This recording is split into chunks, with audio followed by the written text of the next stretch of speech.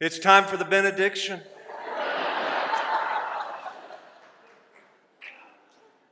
No, I'm actually serious. It's time for the benediction.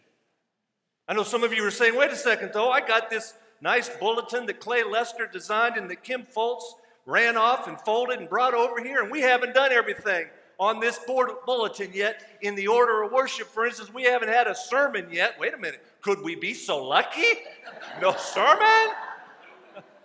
And somebody says we haven't had communion yet either, and there's no disciple church that would ever have worship and not have communion. And we haven't had an offering yet, and there's no preacher that would let a worship service go by and not have an offering. They're always asking for money. I hear you. You say you've looked through the bulletin and we haven't had everything in the bulletin yet, but I want to tell you, we have. We've had everything in the order of worship except for the benediction.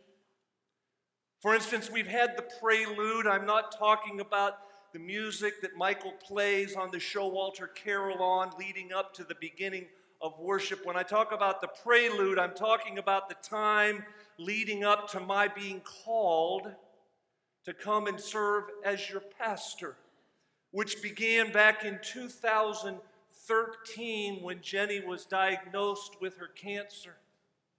And while she was undergoing surgery, my son Will and I were having lunch, and Will said to me, "Dad, how much longer are you and Mom going to be at Coolwater, the church that we started in Arizona?"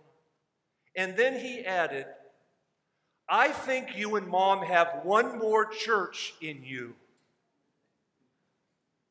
which I took as permission and mandate of the Holy Spirit to be open to a new call from God.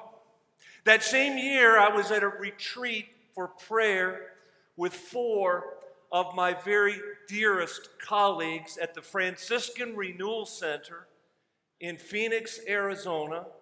Kim and Dawn and Bob and Gary were all there in 2013. They're all here this morning.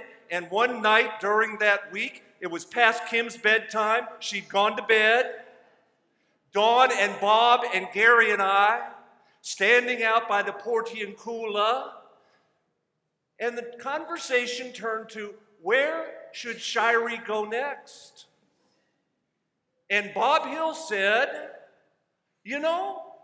I think Michael Moody is retiring at the end of this year from Central in Lexington. And Gary said, Central? And we kicked it around for a bit, and I think I kicked it out by saying they wouldn't be interested in me. And Dawn, I think, added, not happening.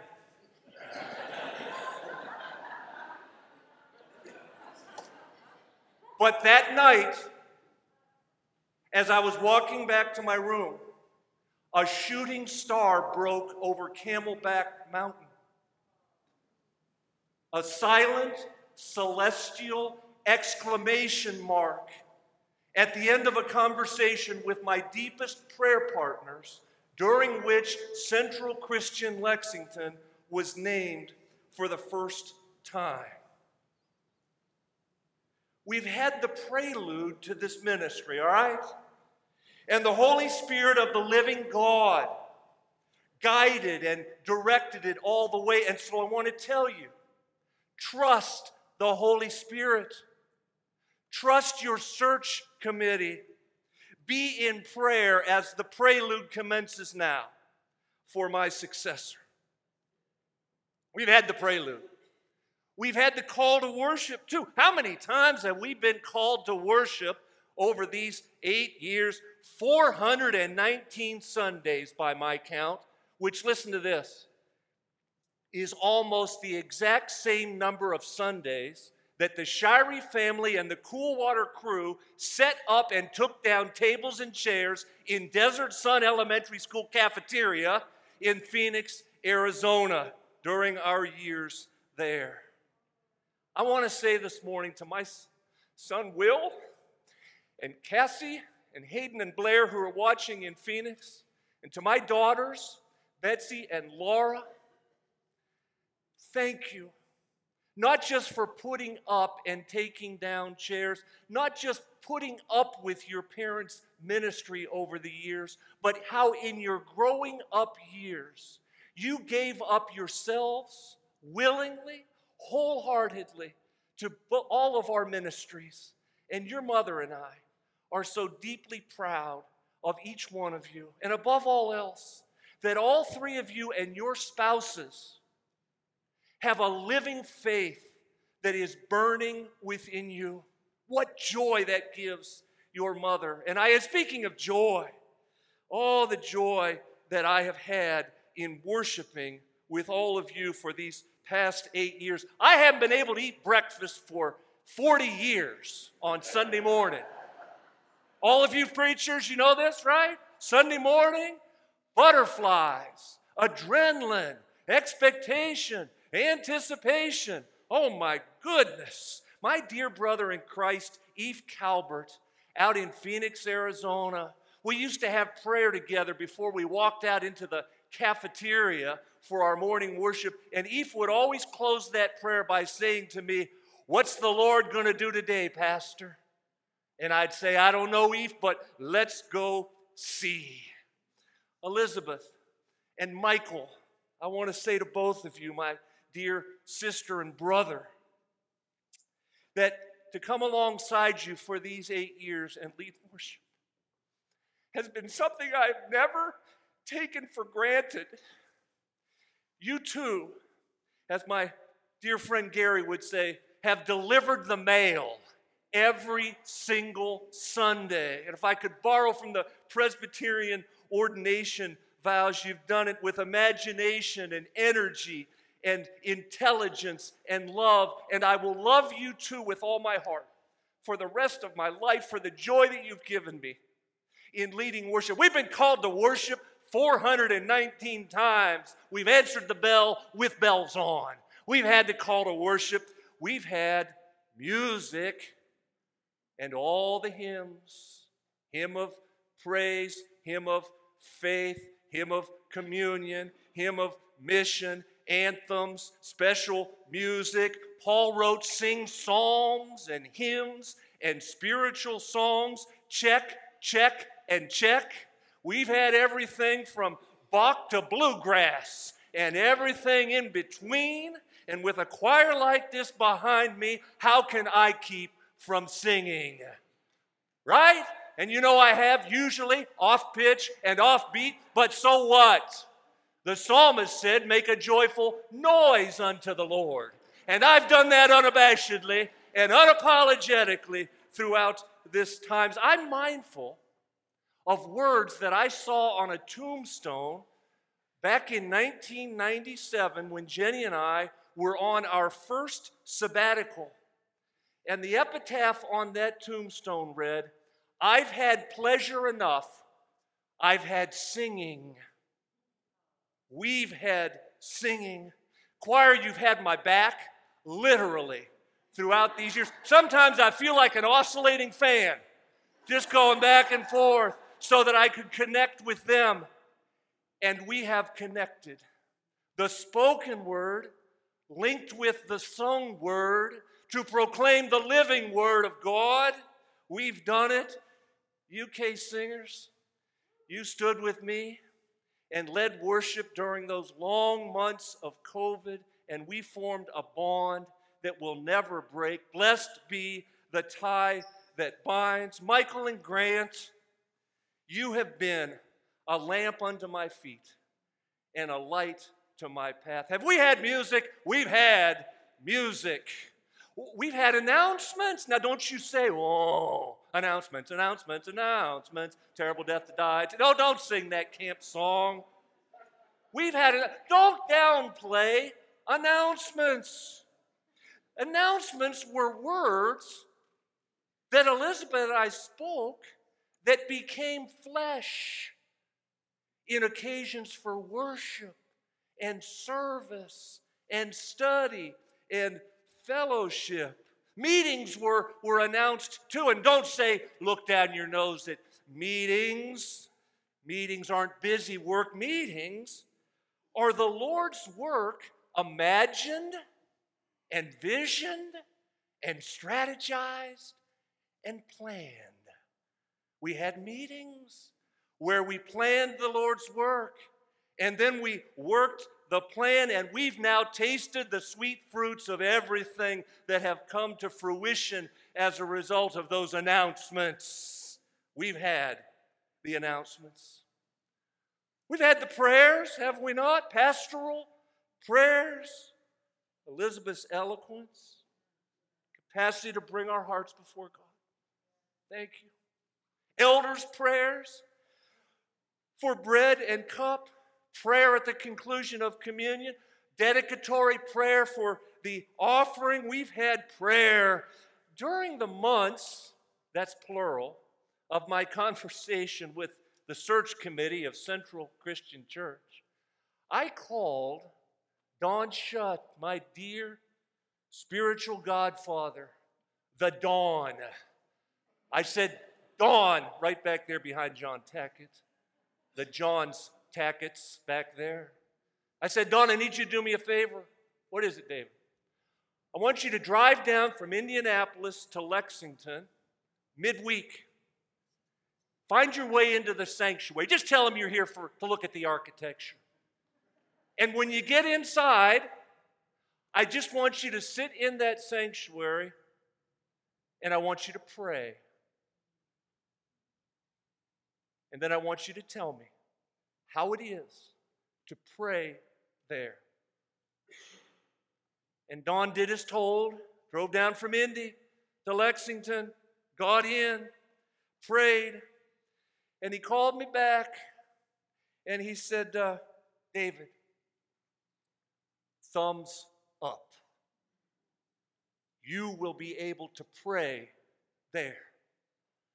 That is a sweet, sacred space. The Holy Spirit of the living God is in that place. You can pray there. We've had prayer at staff meetings on Monday, every single Monday led by Elizabeth. Prayer midday on Tuesday that Elizabeth leads online. Prayer at the end of every choir practice on Thursday nights. Throughout the week, I get phone calls with voice messages from a certain special someone. Hi, boss. It's your prayer deacon checking in with you.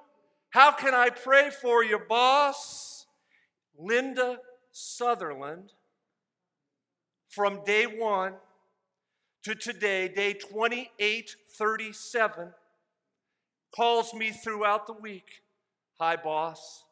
It's your prayer deacon.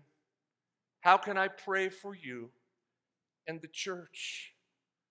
I want you to hear me very clearly. When I say that the primary business of God's people is prayer, everything is born, nurtured, directed, motivated, sustained, shaped, chastened, redeemed, and finally brought to fruition by the practice of fervent prayer. Linda, this is your boss. Keep praying, my sister.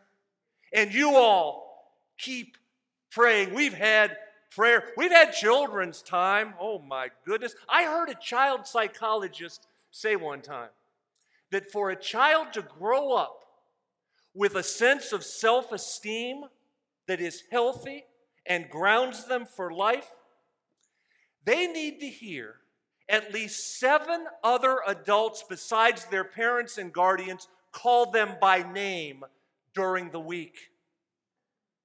And so I've counted upon myself to be one of those adults and try whenever I see the children and youth of Central Christian Church to call them by name, to call them by name, to invite them to come up front for the children's time, to call them forth with Pastor Elizabeth, to stand with Elizabeth and create personal blessings for the infants and toddlers that are blessed in our midst, to have pastors' classes alongside Ann Tall and Pastor Elizabeth, and then to have the unspeakable privilege of standing waist deep in the waters of the baptistry as Elizabeth and I baptize a new generation of young disciples of Jesus Christ, leading the youth gathering this year alongside Steve Pruitt and Amy Kate and Will and Dee. I'm genuinely excited about the person that is going to be brought forth to you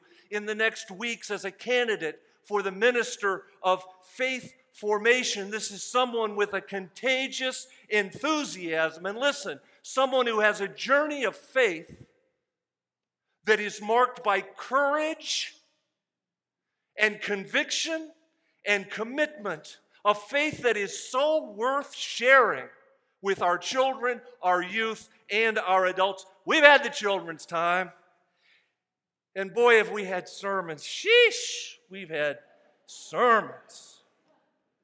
419, but keep in mind, poor Michael and Grant and Elizabeth and Jenny have had to listen to 2 every week. They have to sit through a double header every single Sunday. I'm sure you remember every one of them. Not. But I'm not the least bit concerned about what you may remember about any particular sermon, as much as I hope that the whole string of them, the cumulative effect, has been somehow mysteriously, but somehow surely, a force for good and for God. I remember the late Joey Jeter, professor of preaching at Bright Divinity School, Texas Christian University, who once said, "Preaching is not a blitzkrieg, it's a siege." And what he means by that, of course, is that the work of God's Word in our lives doesn't take place all at once in one 17-minute spiel from a pulpit. Rather, it does its work slowly but surely over time. Teilhard de Chardin, great Ignatian soul said, "Trust in the slow work of God." I do, and I have. And for the last 8 years, whether you know it or not, I've been intentionally laying siege to you with messages from all across the pages of Scripture proclaiming a God who is merciful and gracious, slow to anger, and abounding in steadfast love, the following of whose Son, Jesus Christ, makes for life at its fullest and richest and deepest, whose Holy Spirit is capable of changing hearts and lives and relationships and, yes, social structures and cities and nations and the whole world. Lauren Winner wrote, "What if our job as preachers is just to love the Scriptures in public?" We've had the sermons, and we've had communion, and whenever Elizabeth offers an invitation to the table, she whets my appetite for the bread and the cup. And when our elders pray, they've always beckoned me deeper in my reverence for the majesty and the mystery of communion at the Lord's table, but words fail. It's the psalmist who says, "Taste and see. The Lord is good," and we have. And God is. We've had communion. And we've had the offering. We've had offerings galore. Capital campaign, debt retired. Can I get an amen for that? Organ campaign, fabulous new instrument on the way next spring. Amen to that? All the ways we've offered ourselves in acts of mercy and the doing of justice. We've had offerings, my goodness, of food and socks and pajamas and backpacks and offerings for children in transition. We've built habitat houses numbering in the 30s, with another one that's under construction right now with our larger church family, the Christian Church Disciples of Christ. We've had offerings for the Disciple Mission Fund so that we can do ministry with our sister congregations across the Commonwealth and indeed around this world. Through our offerings to Week of Compassion, we're on the ground and present when there are disasters or refugee needs or development opportunities. Offerings, our office, property, and hospitality staff have offered themselves with courtesy, availability, and excellence. Talking about Kim Foltz and the Cindys, Minor and Adlish, and Gary and Carl and Clay and Kim and Adam and Amy, all under Molly Sawyer's incredible leadership. Molly, you're the best. You're the best. We've offered, above all else, our welcome statement, and we mean it. Everybody is welcome here to join us in offering God's expansive love from our doorsteps to the ends of the earth. And Jenny, you have offered yourself to the churches that we have served in ways beyond measure, at my side, serving together. I will love and cherish you as long as we both shall live, as we prepare to offer ourselves anew to what God may call us to next. We've had offerings, we've had the invitation, and 212 souls have joined this church in these past 8 years. And you all have blessed my life and this church immensely. But I want to say something now to all of you that have joined this church during my tenure as minister. Listen, you did not join a person. You joined a congregation whose head is Jesus Christ, and you honor me if you recommit yourself today to Him and to this church that has served Him faithfully for 206 years and will continue to serve Him in the years to come. Are you hearing me now? We've had everything in the call to worship.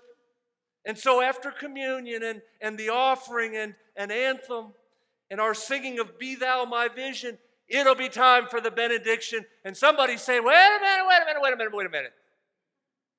We haven't had the scripture yet.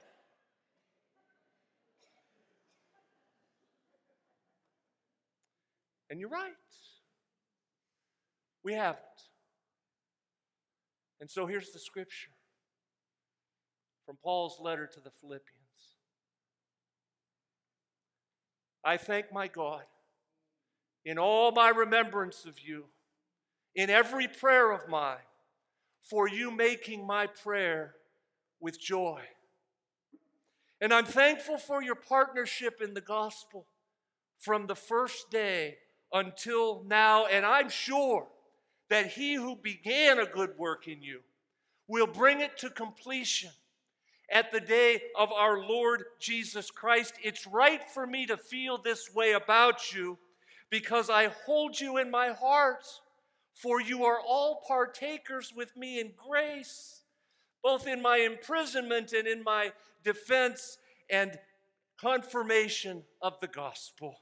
God is my witness, how I yearn for you with all the affection of Christ Jesus, and it is my prayer that your love may abound more and more with knowledge and all discernment, so that you may approve what is excellent and may be pure and blameless for the day of Christ, filled with the fruits of righteousness, which come through Jesus Christ, to the glory and praise of God. This is the word of the Lord. Thanks be to God. Let all God's people say,